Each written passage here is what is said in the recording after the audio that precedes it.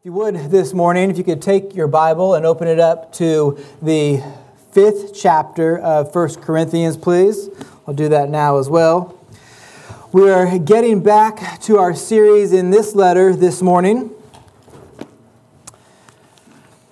And we have just finished, over through the month of December, Pastor Nick has preached a short consideration of the doctrine of Christ. That was a tough topic, but I hope that it was a rewarding one for you. And I hope that we were all able to learn something and be built up together in our faith through it. And actually, if you really want to explore this idea of the doctrine of Christ, who Jesus is in his character and his person and his nature, I'd be happy to suggest a couple systematic theologies to you or some shorter books as well, too, if you really want to dive in more on that topic. But as I was saying, our attention this morning is going to be put back on the letter to 1 Corinthians, what the Lord has for us in store there. It's an interesting text. I don't know if you've read it already in preparation for this morning, but this is one of those passages that most pastors don't naturally gravitate towards. They wouldn't naturally do it, especially from a surface reading of the text. Like nobody says, I can't wait to preach 1 Corinthians 5:1. This is one of the advantages, actually, though, of preaching through a book verse by verse. It forces us to deal with every passage. And doing so with exposition, which means to draw out the main point of the text, is especially helpful. And maybe I'll say something else really quick about that as well, too. Another advantage of being in a church where we're going through a book verse by verse is that you can prepare your heart some before the night before. This is especially helpful if you have little children, because you know the next Sunday, the next Lord's Day, we're going to read the next verses. And so you can sit down that night before and pray over those verses and talk about them with your little ones if you have little children. And that way you can be all the more prepared to hear the word preached when you come on the Lord's Day to gather with the church. But what we're really focusing on, and this is an important passage, so I'm glad that we're not glancing over it, skipping over it, because it's really important. What we will be really focusing on this morning is the first two verses of the chapter. But in reality, chapter 5 is one large unit. So we're gonna take the whole chapter and read the whole thing this morning. I figured it would be prudent to do that. But that also means that some of the things that we're going to look at today are going to be revisited over the next coming weeks as we stay and continue preaching through chapter 5. So we should have lots of time by God's grace to process these topics. So then let's read the passage and then we'll pray before we study his word together. The word of the Lord, beginning at verse 1 in 1 Corinthians chapter 5. It is actually reported that there is sexual immorality among you, and of a kind that is not tolerated even among pagans. For a man has his father's wife, and you are arrogant. Ought you not rather to mourn? Let him who has done this be removed from among you. For though absent in body, I am present in spirit, and as if present, I have already pronounced judgment on the one who did such a thing. When you are assembled in the name of the Lord Jesus, and my spirit is present, with the power of our Lord Jesus, you are to deliver this man to Satan for the destruction of the flesh, so that his spirit may be saved in the day of the Lord. Your boasting is not good. Do you not know that a little leaven leavens the whole lump? Cleanse out the old leaven, that you may be a new lump, as you really are unleavened. For Christ, our Passover lamb, has been sacrificed. Let us therefore celebrate the festival, not with the old leaven, but the leaven of malice and evil, but with the unleavened bread of sincerity and truth. I wrote to you in my letter not to associate with sexually immoral people, not at all meaning the sexually immoral of this world, or the greedy and swindlers, or idolaters, since then you would need to go out of the world. But now I am writing to you to not associate with anyone who bears the name of brother if he is guilty of sexual immorality or greed, or is an idolater, reviler, drunkard, or swindler, not even to eat with such a one. For what have I to do with judging outsiders? Is it not those inside the church whom you are to judge? God judges those outside. Purge the evil person from among you. That ends the reading of God's holy, inspired, and sufficient word. May he apply it to our hearts. Brothers and sisters, let's pray. Father in heaven, we thank you for your word. And the text before us this morning is difficult. at a number of places, certainly mature. And so we want to approach it sober-mindedly and guided by your Spirit. So Holy Spirit, we ask that you would open up our hearts and our eyes to the truths of your word, that you would help me to get out of the way, and that you might permit me to only speak what is true, that Christ might be exalted, that we might grow together in our love for you and be all the more conformed to Jesus, our Savior, our great shepherd. In his name we pray. Amen. So, this is a difficult passage to approach. The subject matter is mature. And I'm mindful of the culture that we have been trying to cultivate here at First Family Church. A culture that was just normal for the church until really this modern era. We welcome the little children here into the building that they may hear the word preached. We believe that to be the model of Scripture based off of Deuteronomy, Ephesians 6, and other instances. And now we have to deal with the problem of, incest in the church. It's a mature topic, and we certainly want to approach it faithfully. And we're shown how the Apostle Paul wanted the church in Corinth to deal with it, through the often neglected means of what is called church discipline. Church discipline is certainly neglected by many congregations today.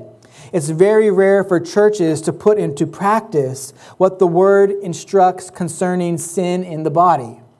It simply doesn't happen as often as it should, and in some churches it actually never happens at all. What Jesus instructs in Matthew 18, what Paul describes here in chapter 5 of 1 Corinthians, or in Galatians 6, or in Ephesians 5, or in 1 and 2 Thessalonians, or in 1 and 2 Timothy, and in Titus, and really any time in which the Scripture guides us in correcting the sin that exists among us as a group, it's simply not the norm for many congregations today. Pastor D. James Kennedy, I wonder if you remember who he is, or if you have you ever heard of him, if you know who he is. He fell asleep in the Lord a little over 10 years ago or so. And he's a well-known author. He was a pastor at Coral Ridge Presbyterian Church in Florida. And he was especially well-known for his evangelism material called Evangelism Explosion. He was also a prominent speaker in a documentary called The Doctrines of Grace, The History and Theology of Calvinism. It's really good. I would recommend it to you if you've never seen that. But anyway, many years ago, before I was a Christian myself, actually, I saw this video. I saw this video a couple of years ago, but it's an old video, a video that took place before I myself was actually a believer. And D. James Kennedy was being interviewed on some popular news channel along with Dr. John MacArthur and about a scandal that happened in the church. That's James Kennedy there. And his comment on church discipline some 20 plus years ago was that even then, church discipline is deader than a dodo bird. Now, usually not the kind of quote that I share, I suppose, but obviously church discipline is not extinct. Kennedy's church did it. MacArthur's church does it. Our church has had to do it. But generally speaking, it's not practiced much. That's what he was meaning to say there. And this is a really big problem, friends. It's at the heart of the issue here at 1 Corinthians chapter 5. Churches that fail to practice church discipline can hardly be recognized as a true church even. And this has serious implications, friends. Back around the time of the Reformation, Christians really had to think about what does it mean to be a church? Because you have all these people that have broken off from this apostate body, the Roman Catholic Church, because they had all these extra biblical standards that defined what certain doctrines, but especially also as well what a church was. So Sinclair Ferguson, he's a living pastor today. He's a Protestant. He wrote that the Roman Catholic Church in the 16th century basically argued that Christ preserved the true church through the work of the Pope, the Bishop of Rome. The church is easy to recognize because it is in fellowship with the Pope. Any church that does not submit to the Pope is therefore a false church. And so you could see how that would be a problem, I think. It's not going to fly for anyone who holds the Word of God as their standard of the rule of faith. And so what comes to be discovered over time by searching the Word for an answer to the question of what does it mean to be a church are what we now call these 3 marks of a true church. All 3 of these marks come from the Word of God itself. And this is really helpful for us today, I think, because Not only do we live in a culture, a society that has Roman Catholic churches and Eastern Orthodox churches, but we also live in a culture that has churches like the Mormon Church or the Adventist Church or the Jehovah's Witness Church. And we can go on and on about all these different other so-called churches. And then we have countless number of other churches that may fall under Protestantism, either within a denomination or even apart from a denomination. And so how do we know what a true church is? Well, we graciously hold up that church to these three marks, knowing that every church is still going to be populated with sinners, but there should be these three things when we consider what is a true church. Number one, the faithful preaching and receiving of the Word of God. That's the first mark of a true church, the faithful preaching and receiving of the Word of God. The Word in all its fullness is put forth unashamedly, and there is a people there present who receive the preached word with joy and gladness, even when the preached word might grate against our flesh, might grate against our nature that still likes to indulge itself in sin. I mean, imagine Paul here, who is spending a lot of time correcting the saints in Corinth. What if they got his letter and just crumbled it up and then just tossed it over their shoulder and threw it away? What if they didn't receive it? Would that be a mark of a true church for them? No, right? Because Paul preached the Word of God. And the second mark of a true church is like the first one, because it is dealing with visual signs that point to the Word. The second mark is the faithful administration and receiving of the two ordinances, baptism and the Lord's Supper. In order for a church to be a true church as defined by Scripture, there needs to be the faithful preaching and receiving of God's Word, and there also needs to be the faithful administration and receiving of the two ordinances. They matter. It's important that you do them faithfully and biblically. And then thirdly, church discipline is the last mark of a true church. The faithful practice of church discipline needs to exist because we see that it matters in the Word. And we'll discuss more of what it looks like this morning and over the coming weeks, I'm sure, so I won't go too much into it right at this moment. Now, if we were to just kind of pull back a little bit and consider the flow of the book, we notice that chapter 5 begins a new section, a section addressing the witness of the church. And it's difficult to break it up into little chunks, but you can maybe do it like this. There's probably other ways as well, too. But verse 1 and 2, which we'll be focusing on this morning primarily, they make a section introducing this new matter. That will be our focus. And then in verse 3 to 5, Paul speaks toward his apostolic and judicial response to the problem. And if you're looking at your word right now, just look at the complexity of verse 3. For though I'm absent in body, I am present in spirit. What does that mean? That's tough, Pastor Nick. That's you next week. Then 6 to 8, Paul goes into the detail about the danger of not addressing sin in the church.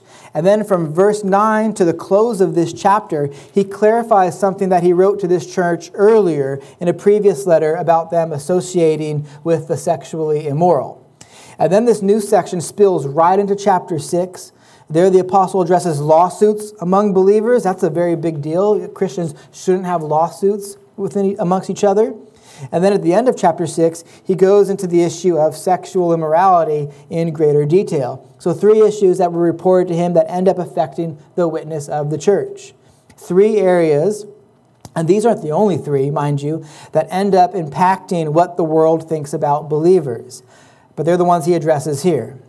Now, what the world thinks about the church is important, but we need to think about this rightly, friends. Never will a local church's actions be the final determining factor in a person rejecting or receiving Christ. I could speak from personal experience here at this point. When I was not a believer, it didn't matter to me what the church did well or didn't do well. I was opposed to the gospel because of the hardness of my own heart. I was opposed to the church for the very same reason. And even today, when a lost person hears of the things that the church stands for, it's off-putting to them. It's evil to them because their works are evil and they themselves are evil. But there is a danger of the church acting hypocritical, isn't there? There is a danger of the church not acting like the church. But the problem here isn't so much that it hardens the lost person's heart towards us. I mean, maybe, perhaps our hypocrisy as a church cements their already negative opinion that they have, if we have such hypocrisy as a body. But the real danger that I see, at least, is what it makes the world think about the holiness of God.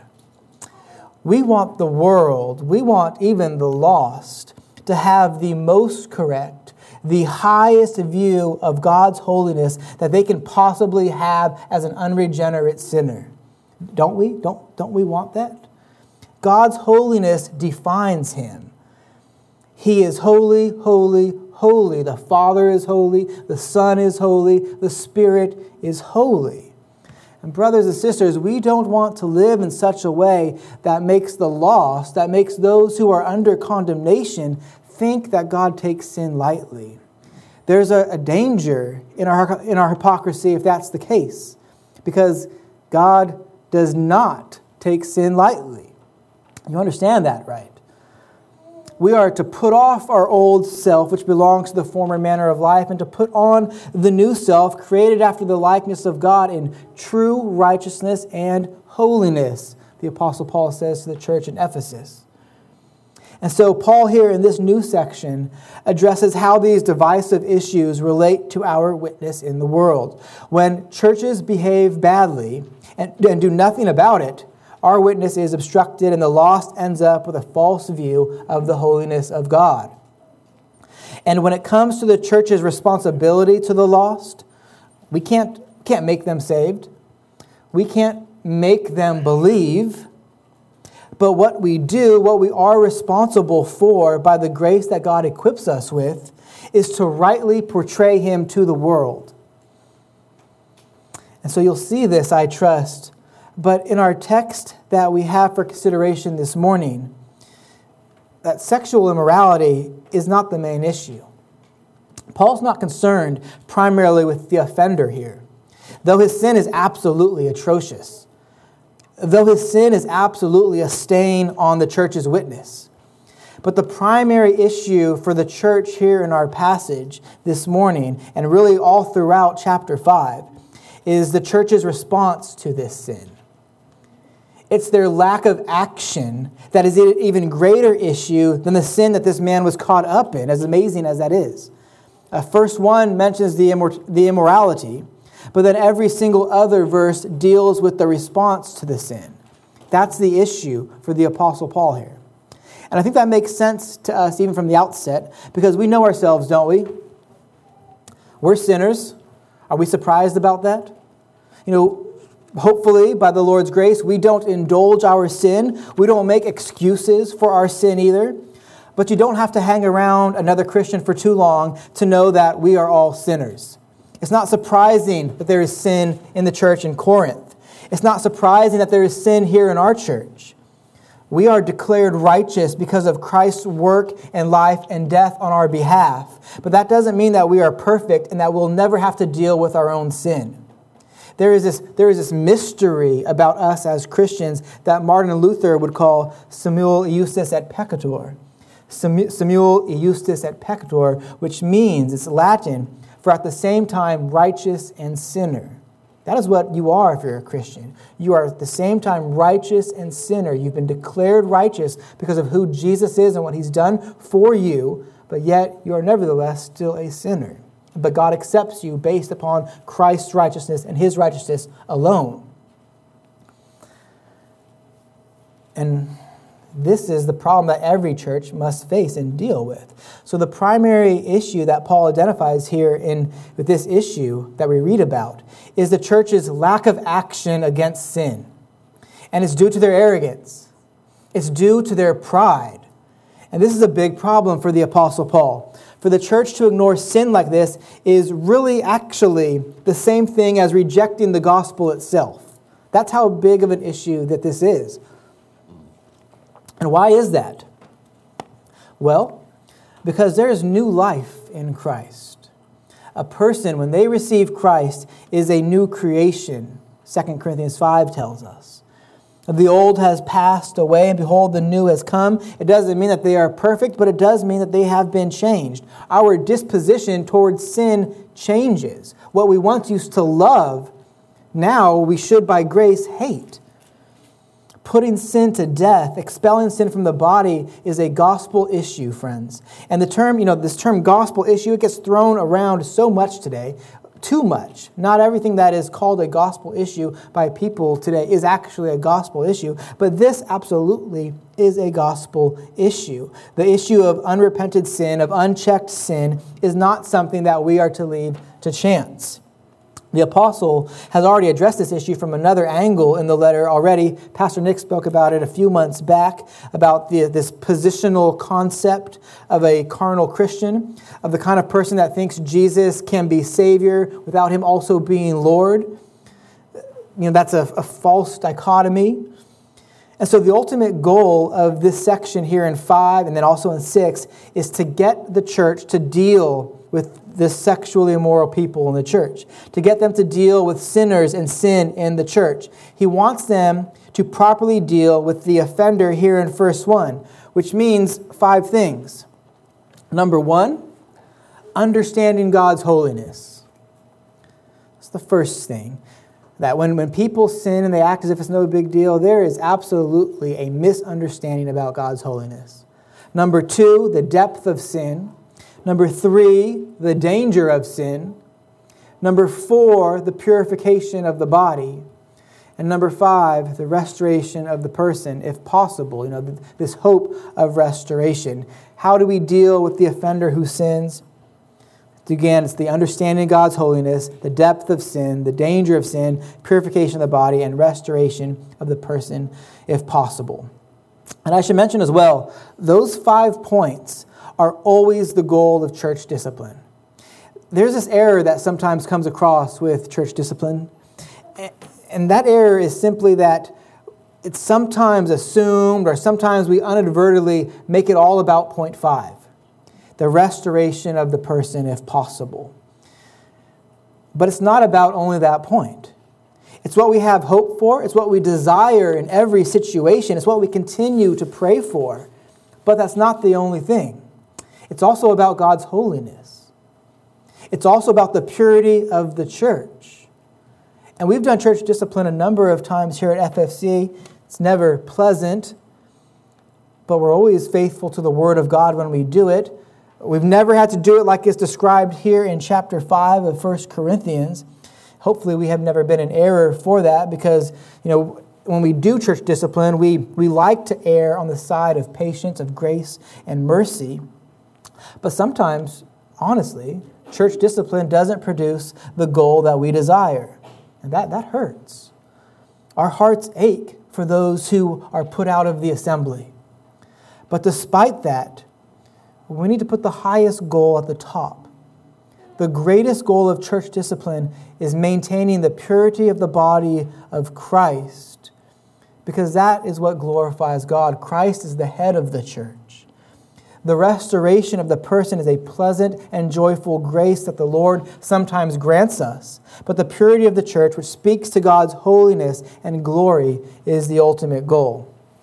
So, I've stalled as long as I could before getting to verse 1 to deal with what verse 1 says. So let's read verse 1. Consider that there. It is actually reported that there is sexual immorality among you, and of a kind that is not tolerated even among pagans. For a man has his father's wife. So it is actually reported that there is sexual immorality. And I'm just going to use the Greek word for sexual immorality here because I think we are all familiar with this root word that we have other words based off of in our English language. It's the Greek word porneia. So Paul says that it is actually reported that there is porneia among them. And of course, you could probably already think of what words that sounds like in our English language. Now, notice how this section begins. This is something that is reported. This is something that the Apostle Paul has heard. Perhaps this is something that is common knowledge to the churches in the area. Perhaps it is something that is simply known in Corinth, even by the lost world. Probably, though, this is information that came to Paul by the report of Chloe's people. If you remember back in Ephesians chapter 1, we read that Paul is writing to the church in Corinth based off of a report that he heard from these household residents of Chloe. Now, he deals first with the problem of division, and some people believe that's possibly because the division in the church is the bigger issue. Like, if you've got so many issues to deal with, maybe you want to take and tackle the heaviest one, the biggest problem first. Some people think that's the case. That's why he deals with division first. But I don't know that this is actually an issue with weighing sins here. Now he comes up to this sexual immorality and this issue of not dealing with sin. I don't think this is necessarily Paul weighing issues by the order that he addresses these sins. It's not that division is a greater sin than sexual immorality or the lack of dealing with sin, but it's the pride, it's the arrogance of the saints at Corinth that seems to be the issue. And it's this pride between them that actually leads to the division that was mentioned in the first 3 chapters. In other words, some people were arrogant. They were prideful about who it was that they claimed and they held to as their factional leader, as their head. For some, it was Paul, who was their preferred teacher. Others, it was Apollos. Others, it was Peter. For some, even, it was apparently Jesus as well. And this pride, this puffed upness of the saints in Corinth, this arrogance on their part leads to a whole host of other sins as well, of which he's now addressing another one. This issue of being sexually immoral, and then also not being repentant of it, and then also the church not dealing with it. He's already addressed arrogance in his letter already. This isn't necessarily a brand new issue, even though here we're at a new section. He's already addressed it in chapter 4. We just spoke of it in the previous sermon, though that was at the end of November, so it might not be fresh in your head. So I'll refer back to it shortly. But it's not simply that this porneia has been reported to him, is it? Look again at verse 1. It is actually reported that there is porneia among you. You can hear the shock, even if I didn't read it with that emphasis myself, I think. There is stress on the word actually. Gordon Fee says that there is horror in that note of Paul's introduction. It's as if Paul's saying that he cannot believe he's having to address them for this sin, this issue in their church. It is deplorable.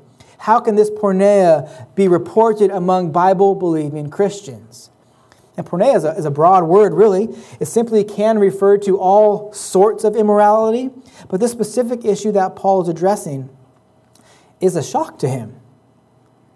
And it's also a shock to him that it doesn't shock them. Now, porneia, of course, was widely accepted in the Greco-Roman world. These people, these Gentiles, they were no strangers to porneia. Their culture was simply saturated with this kind of evil. Corinth was a big city. It was a port city, and there was a lot of coming and going from it, and you could pretty much do anything that you wanted in Corinth. There was upwards believed to have about 100,000 people living in it around the time that Paul is writing to them here, and they worshipped a pantheon of gods, of goddesses, false deities, demons, in other words, most likely. And one of them was named Aphrodite. And this pagan goddess was a fertility goddess, and there was a huge temple in Corinth for her. And it was written that there was upwards of 1,000 temple prostitutes that worked in that temple. So out of a city of 100,000, 1,000 people worked as prostitutes in the temple. And not just young ladies, by the way, that's men, that's little boys, that's little girls as well. That's the kind of area that Corinth was. Corinth was a dark place. Porneia was rampant. There was another fertility goddess that they worshipped named Diana, also known as Artemis. And it was reported that there would be festivals in the streets of Corinth that would honor her, that would simply put like a Mardi Gras celebration in New Orleans to shame. I've never been to one of those festivals in New Orleans, but I've heard a lot about them. And supposedly these festivals to Diana in the streets of Corinth just made that seem tame in comparison. They were filled with debauchery. Their porneia their acceptance of it was extreme. But this is a sin that is being addressed here in 1 Corinthians chapter 5. This is a porneia that is not even common among the pagans that is being addressed here. Among the unregenerate Gentiles from a city that celebrates porneia in a manner that is almost unrivaled in history. You know it's bad when these people who seem to lack a conscience when it comes to porneia, that they actually think that this sin is bad. The way he says this, it's not even common among the pagans. He's intending to shock them because, again, this is a people, this is a culture that didn't care about morality and porneia in the same way that the church should. There was even a common phrase that existed in the Greco-Roman world that expressed just how common porneia was for them. Listen to this. It is a concubine for your daily needs, a mistress is for pleasure, and a wife is for bearing children. You see how wicked that is, don't you? How dark that is. You not only had a wife for a purpose of apparently making babies, but then two other categories of women for your desires. And that was the common accepted phrase among people. And these same people who celebrated porneia at a number of levels, yet found this specific sin that is mentioned among the church in Corinth to be too far. It was not tolerated among them. It's not even common or condoned among the pagans, yet these Christians, they're allowing it. Now, before we get to the specifics and observation, the more that our culture becomes saturated with porneia, the less us Christians tend to be shocked by it. The less we are stunned. The more and more our culture is bombarded and saturated, the more and more it is acceptable and culturally and socially, the less Christians tend to be shocked. And the less shocked we are, brothers and sisters, the more vulnerable we are for acceptance. Now, I'm not saying that our culture today is as bad as it was with these first century ethics. I know we like to think that it is. We like to think that right now is the worst times that has ever been. I don't know that that's necessarily true. But I hope that you all can see that if we're not at least yet at this level, we're certainly on a path that leads to it. If things aren't there yet, if anything, we're on a bullet train approaching this sort of sexual ethics. It's definitely worse now than it was 20 years ago. You know that. You know, if you're at least in your late 30s, you know that to be true. For example, it's a rare thing today for two Christians to be virgins when they're married. Even Christians that apparently have grown up in the church. That's a problem. That's not right. Culturally, the idea of waiting for marriage is an archaic sentiment, and many in the church, unfortunately, have bought into that. Or, were there gay pride parades 30 years ago? There weren't, right? Where people, just walk around in the nude and celebrate their debauchery? That didn't happen. But it quickly gets worse. Porneia is everywhere. It's accessible. With our technology these days, you can find yourself saturated in porneia even by accident sometimes. And if you purposely intend to seek it out, well, it's not like how it used to be when it was a private and even shameful thing for most society. It's just in your face now. And you couple that with all the attacks about gender and the LGBT movement and that agenda and the attack on the biblical family. Church, we need to be careful that these things never simply become normal to us. These things need to shock us. Porneia needs to shock us. And we'll save more on this topic for later sermons, okay? But let's look at this example here in this passage, because this is shocking. I would hope this is shocking. What kind of porneia is in view here? This is the content of porneia that is not even practiced among Gentiles. We read that someone has his father's wife. A man has his father's wife. Notice, it's just someone. Paul doesn't even mention this man's name, but he certainly knows who this man is. There's people in the church who certainly know who this man is. Perhaps people outside the church do as well. And he has his father's wife, his stepmom, in other words. Now, we're spared a lot of the details, thank the Lord, but there are some things we can notice from the way Paul addresses the problem. The issue of incest here doesn't seem to be with the man's actual mother. It's not his birth mother. That would of course, be a shock to us as well. But there's no reason that the apostle wouldn't mention that if that was the case. Plus, the law given to Israel in Leviticus chapter 18 prohibits both acts. It prohibits one from having one's mother, and also, in the very next verse, it prevents a person from having his father's wife. But we don't know if his father and his mother were divorced, and this was like the father's new wife. Maybe she was a concubine of the father who then became a wife. Or perhaps his birth mother has died, and this was his new father's wife. Perhaps she's much younger. Perhaps she's much closer in age to this man than she was even his father. We don't know any of those things. It's all speculation. Could be that his father is dead. Could be that his father is living still. We don't know. The fine details end up being irrelevant in a sense. They aren't mentioned. But what we do know is enough to have us shocked already. It's enough to have the Apostle Paul shocked. And it wasn't just some one-time thing. He has his father's wife. The terminology implies a steady relationship. Perhaps it could even be that he's married her himself, especially if his dad isn't in the picture anymore. No matter what it is technically, it's ongoing and people know about it. Perhaps even the people of Corinth know about it, and they don't tolerate this kind of a sin. The church knows about it, and unbelievably, they are tolerating it. This is a sexual sin that even the Roman law has made illegal. And by the way, the woman is not even addressed, is she? We don't know anything about her at all. Did you notice that? There's no instruction about her. It's put the man out. It's turned him over for the destruction of his flesh. There's no mention of the woman, presumably because she's not a member of the church. Paul's not concerned with instruction about her because she's outside the church. She's probably not even a believer even. If you remember back what he says at the end of chapter 5, God judges those outside, purge the evil person from among you. So he doesn't even mention this woman. She's probably not even a part of the church herself. It's this man. But here's the reality. The Mosaic Holiness Code in Leviticus 18 actually forbade this kind of relationship. Moses lays out all kinds of sexual sins that violate the moral law of God. We could say that they all fall under the seventh commandment, the commandment to not commit adultery, and then also the 10th commandment, the commandment that says you shall not covet.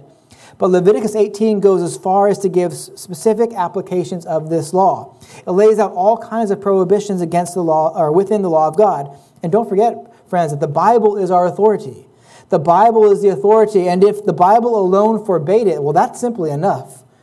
But Paul shows us here that even the Romans think this is wrong. They, even in their darkened understanding, are able to acknowledge that this is a sin. This is something that should not be done. The pagans don't tolerate it. In other words, what Paul is doing is showing them how repulsive and how revolting and how disgusting this relationship actually is. I mean, face it, if it was too bad for the Romans, who were pros at porneia, it must be really bad. And you would think that a sin like this would just deflate their pride, that it would simply humble them, now being confronted by it, and even without being confronted by it. That this great sin would bring them to their knees, that it would bring them to the cross. This despicable level of sin, it should bring them low. That's what Paul is trying to do for them. They aren't as nearly as spiritual as they think they are. I think about it personally, though. Doesn't sin do that for us? When you're confronted with your sin, sometimes you do something or sometimes you say something that shocks you. And you think, oh, where did that come from? Or maybe better yet, who even was that? Like, was that me? Like, did I do that? What happens when sin is exposed in us is that it humbles us. The illusion is torn away. And it automatically makes us to see what is true about ourselves. That is, when we see it and we own it and we recognize it and we're reminded about how much it is that we need Jesus Christ, about how much it is that we need grace, about how much it is that we need the cross, about how much it is that we need the blood of Jesus. That's what Paul is trying to do to the Corinthians here. You're not nearly as spiritual as you think, Corinthians. You're not nearly as awesome as you think. You're not nearly as mature as you think. In fact, you have a kind of sin going on in your assembly that even the Romans don't do. When it happens among them, they don't tolerate it. And an acknowledgement of sin should bring them low. It should bring us low. This is why, church, this is why I'm always wanting to remind us all that we should preach the gospel to ourselves daily. It's to protect you.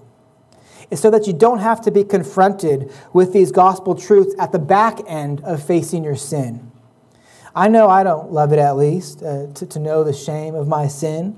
I mean, it's good that we're humbled in those cases. It's a testimony that we are God's children, because if you're not humbled in the face of your sin, there's a problem there, isn't there? A father disciplines a child whom he loves. It's a scary place to be in when you're living in unrepented sin. But you might, by God's grace, preempt being humbled in that way if you keep the gospel at the forefront of your mind, if you preach the gospel to yourself daily. So you remind yourself every day that you're a sinner who wouldn't seek God if not for God seeking you first. So that you can be aware of the sin that lay at your feet, beckoning you every day, every moment to give into it. And that you need Christ.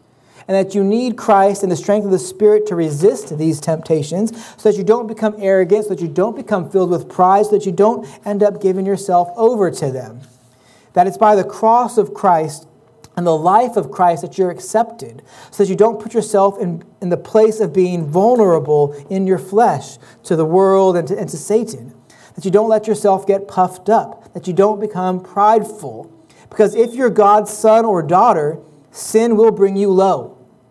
It will humble you. That's a purpose of it in the life of the believer. We wonder sometimes, don't we? Like, why do I have to go on sinning? Why does this same sin keep tormenting me? Why can't I not simply get beyond this sin? The Apostle Paul dealt with it, I believe. Remember his cry in Romans 7? Oh, who will deliver me from this body of death? There was a struggle there for him.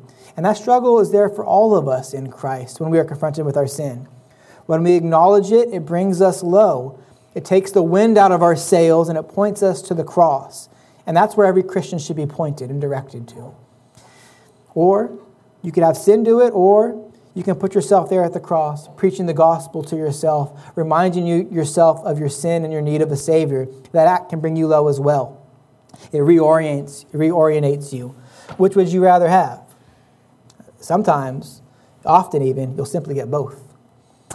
But, and God forbid it, if we ever start thinking too highly of ourselves, hopefully He will allow some sin to be made known to us, that it might bring us low, that it will ground us then in His gospel. Now, Christians will fall into sin.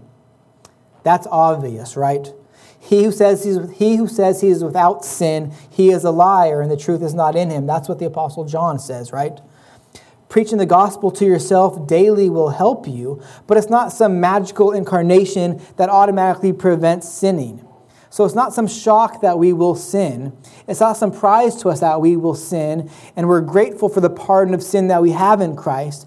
But as disgusting and as shocking as this sin is in verse 1, the real shocker comes in verse 2.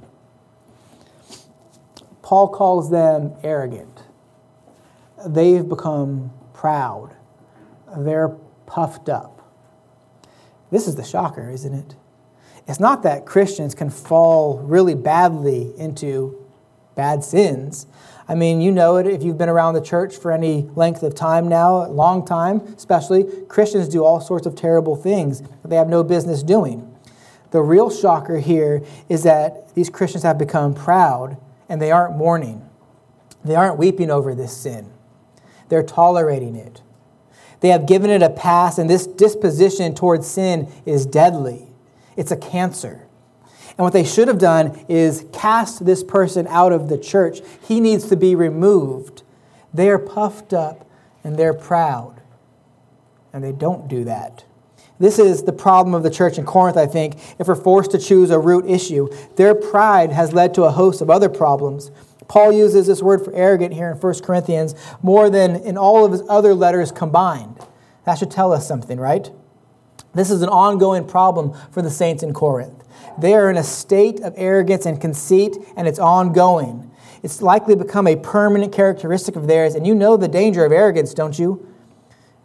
If you're arrogant, it's self-deceiving. You don't know that you have it.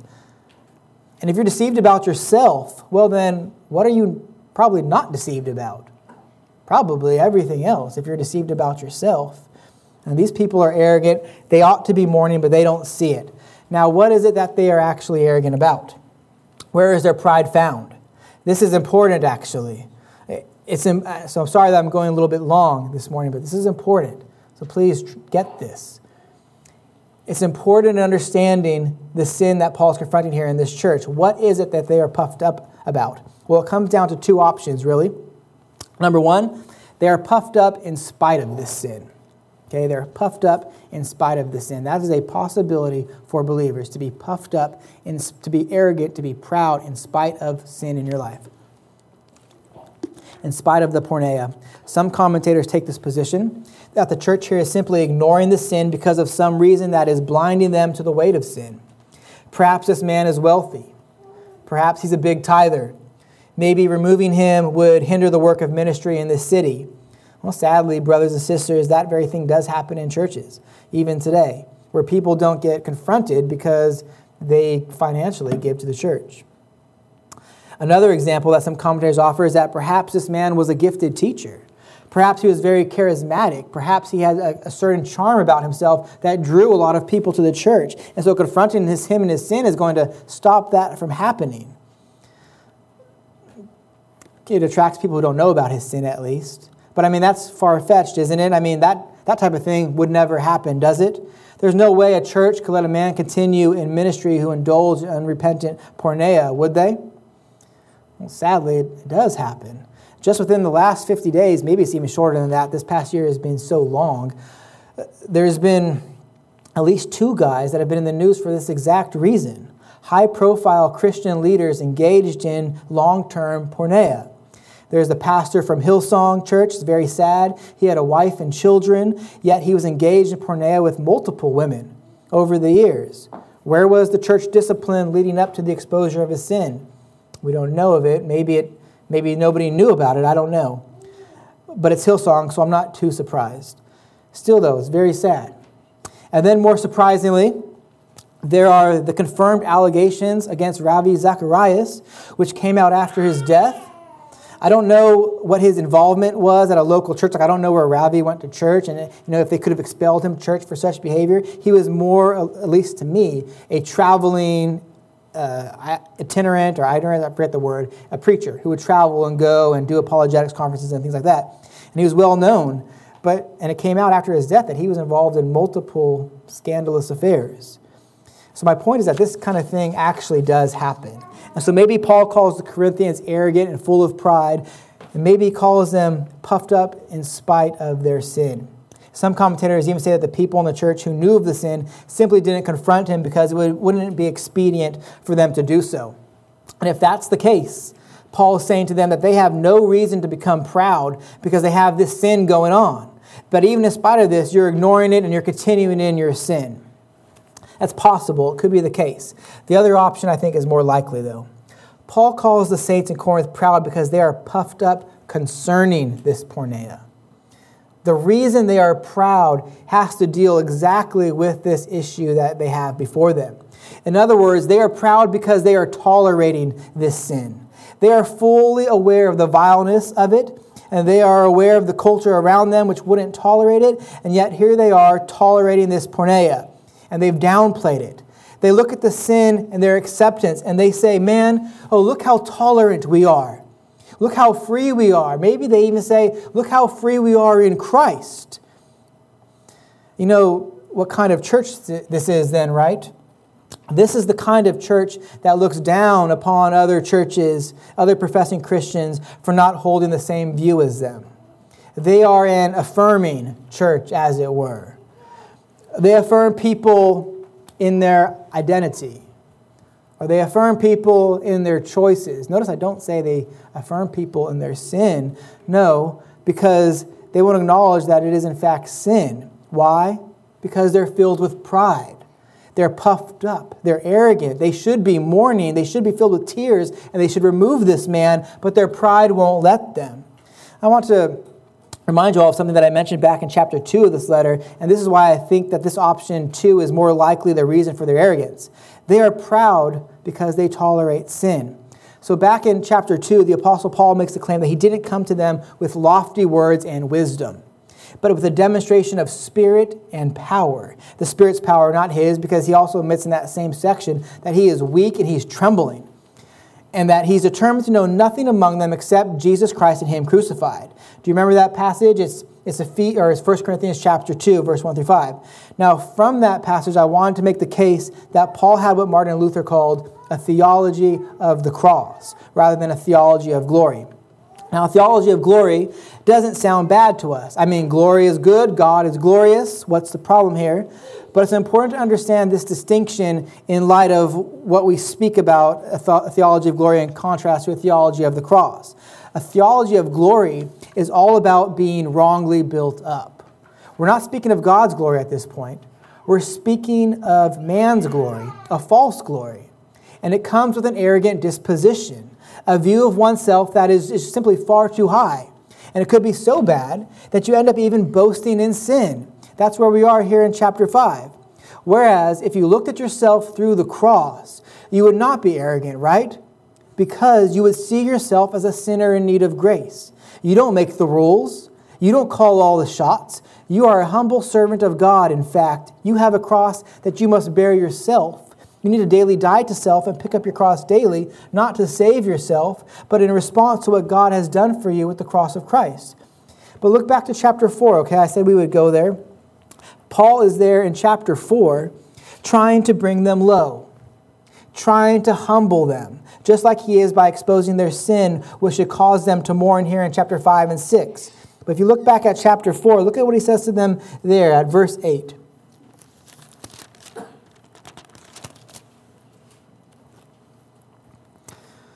He says, already you have all you want. Already you have become rich. Without us, you have become kings.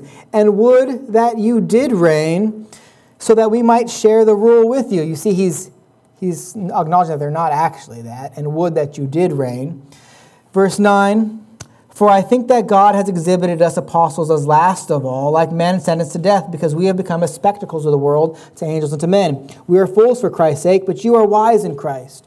We are weak, but you are strong. You are held in honor, but we in disrepute. To the present hour we hunger and thirst. We are poorly dressed and buffeted and homeless. And we labor, working with our own hands. When reviled, we bless. When persecuted, we endure. When slandered, we entreat. We have become and are still like the scum of the world, the refuse of all things. You see the difference between Paul and them, right? Paul, whose eye is on the cross, in comparison to this supposed exalted position that they think they have. And then in verse 14, I do not write these things to you to make you ashamed, but to admonish you as my beloved children. You see, at this point, he's not wanting to make them be ashamed. He's wanting to admonish them. He's wanting to correct them. He's encouraging them to make a change. Verse 16 says that he actually wants them to imitate him. And then after that, he turns to address their arrogance to the rest of chapter 4 until we get here to chapter 5, in which he now rebukes them for being arrogant. And I would argue that he is wanting, at this point here in chapter 5, to make them ashamed now. Chapter 5, verse 6, your boasting is not good. So they see themselves as an affirming church. They are proud and they accept this man with the choices that he makes. They are theologians of glory, and the cross is a back burner issue. They are rich, they are kings, they have all they need, according to chapter 4, right? And the Apostle Paul says, you are boasting because you think that you are above these things, but really you are outside of what is right. You're not being orthodox. You've lost sight of the cross. You've lost sight of the gospel. You're denying the gospel and affirming this man in his sin. Does Paul applaud them for what they're doing? He doesn't. He does not. He tells them that they should mourn. They have a view of themselves that is too high. They need to mourn because tolerating sin like this is an affront to God. It is a scandal. It is a cancer in the church that grows, and you need to cut cancer out, right? You can't just let cancer remain. How come? Because it grows. You need to remove it before it spreads, before it's too late. The grief that they should be experiencing over this sin, which they are blind to because of their pride, should cause them to remove him from the church, to excommunicate him. And I'll tell you, church, it might be hard to receive, but when Paul says, let him be removed from you, he doesn't simply mean ban him from the Lord's Supper. It doesn't simply mean prevent him from being involved in certain ministries. There is a time and place for those sort of things, certainly within church discipline, but here what he means is to remove him, to have him be excommunicated. There's a time and place for that church. There's a time and place for this as well. But they did nothing. Well, that's actually not true. They did something. They tolerated it. There needs to be a Phinehas among them. Do you guys remember, church, the account of Phinehas back when Israel was wandering in the desert? If you would, turn with me to Numbers 25. I want you to see this for yourself. We need to see it. It's a graphic account. Numbers being the fourth book in the Old Testament, okay? Numbers chapter 25. We'll look at verse 1 to 6. While Israel lived in Shittim, the people began to whore with the daughters of Moab. So there you have porneia, right? They're whoring with the daughters of Moab. These invited the people to the sacrifices of their gods, and the people ate and bowed down to their gods. So Israel yoked himself to Baal of Peor, and the anger of the Lord was kindled against Israel. And the Lord said to Moses, "Take all the chiefs of the people and hang them in the sun before the Lord, that their fierce anger of the Lord may turn away from Israel." And Moses said to the judges of Israel, "Each of you kill those of his men who have yoked themselves to Baal of Peor." And behold, one of the people of Israel came and brought a Midianite woman to his family in the sight of Moses and in the sight of the whole congregation of the people of Israel, while they were weeping in the entrance of the tent of meeting. So, you see the Lord's instruction against porneia here, right? Verse 6, the Lord told them to kill those people. In verse 6, you see that the people have the right response. They are weeping at the entrance of the tent of meeting. They are mourning. This is the response that Paul expected the saints in Corinth to have. But also, in the same verse, we read of someone who tolerated the sin. We meet a theologian of glory, as it were. And he brings a Midianite woman before everyone. He doesn't agree with the Lord about this matter. He thinks he knows what is right. Let's continue reading to see what Phinehas does. Beginning at verse 7. When Phinehas, the son of Eleazar, son of Aaron, the priest, saw it, he rose and left the congregation and took a spear in his hand. And he went after the man of Israel into the chamber and pierced both of them, the man of Israel and the woman through her belly. Thus the plague on the people of Israel was stopped. Nevertheless, those who died by the plague were 24,000. And if it's not clear that Phinehas did the right thing here in chapter 7, here in verse 7, if we continue reading, it would be abundantly clear, because God himself praises Phinehas for his zeal. Zeal for what? Zeal for this man's glory?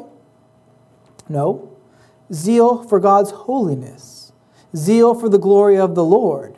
It's for the holiness of the people. It's for the reputation of God's people before a lost world. He's not tolerating the sin, is he? Now, of course, Paul's instruction here in 1 Corinthians chapter 5 is not to skewer this man who's in this wicked sin. He's not to skewer this man and this woman. But it's not because God has changed or because his standard has changed at all. Make no mistake about it. What has changed is the covenant that God is in with his people. In Numbers, he's in the old covenant with Israel, a special covenant with that nation alone. But then he actually says that he gives to Phinehas the covenant of peace in verse 12. And I love this, church, because what we see is that this historical event is brought about by God's purposes here in Numbers 25 so that he might also reveal the covenant of grace, the new covenant, through a type, the type being Phinehas and his zeal. And God said that Phinehas made atonement for the people by his action, verse 13, which is now associated with this covenant of peace. And guess what covenant God is in with the people at Corinth? It's the new covenant. It's the covenant of grace, the covenant by which Christ made atonement for his people. And so in the new covenant, it's not necessary to put to death offenders of the law. That's not the church's job. Not physically. We don't live in an old covenant community. There's discontinuity, but there's also continuity. So they must do something. And it's 1 Corinthians 5:2, him who has done this must be removed. But apparently there's no one with the same sort of zeal, the same sort of spirit as Phinehas here in Corinth. Instead, they tolerate sin.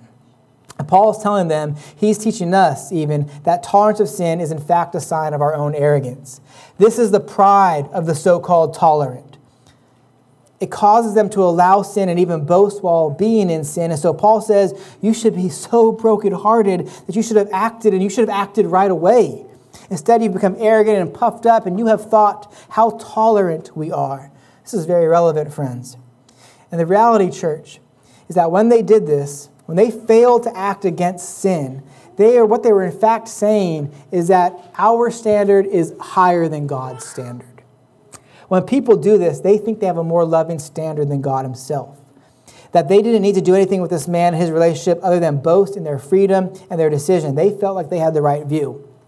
The same attitude is very frequent in the church today. Our society is constantly tempted by this. Whenever people put their own standard above God's, it is pure pride. And this happens so much today, not just in the world, but sadly in the church. And you can notice this, you can hear it because they give themselves away. They say something like this, and I know you've heard something like this before. They say, I've been rethinking what the Bible says about homosexuality.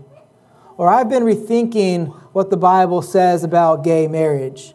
Or I've been rethinking what the Bible says about gender roles. Or I've been rethinking whatever it is, whatever topic. And I've come to this different place now. I've come to a modern view. Do you know what that is, church?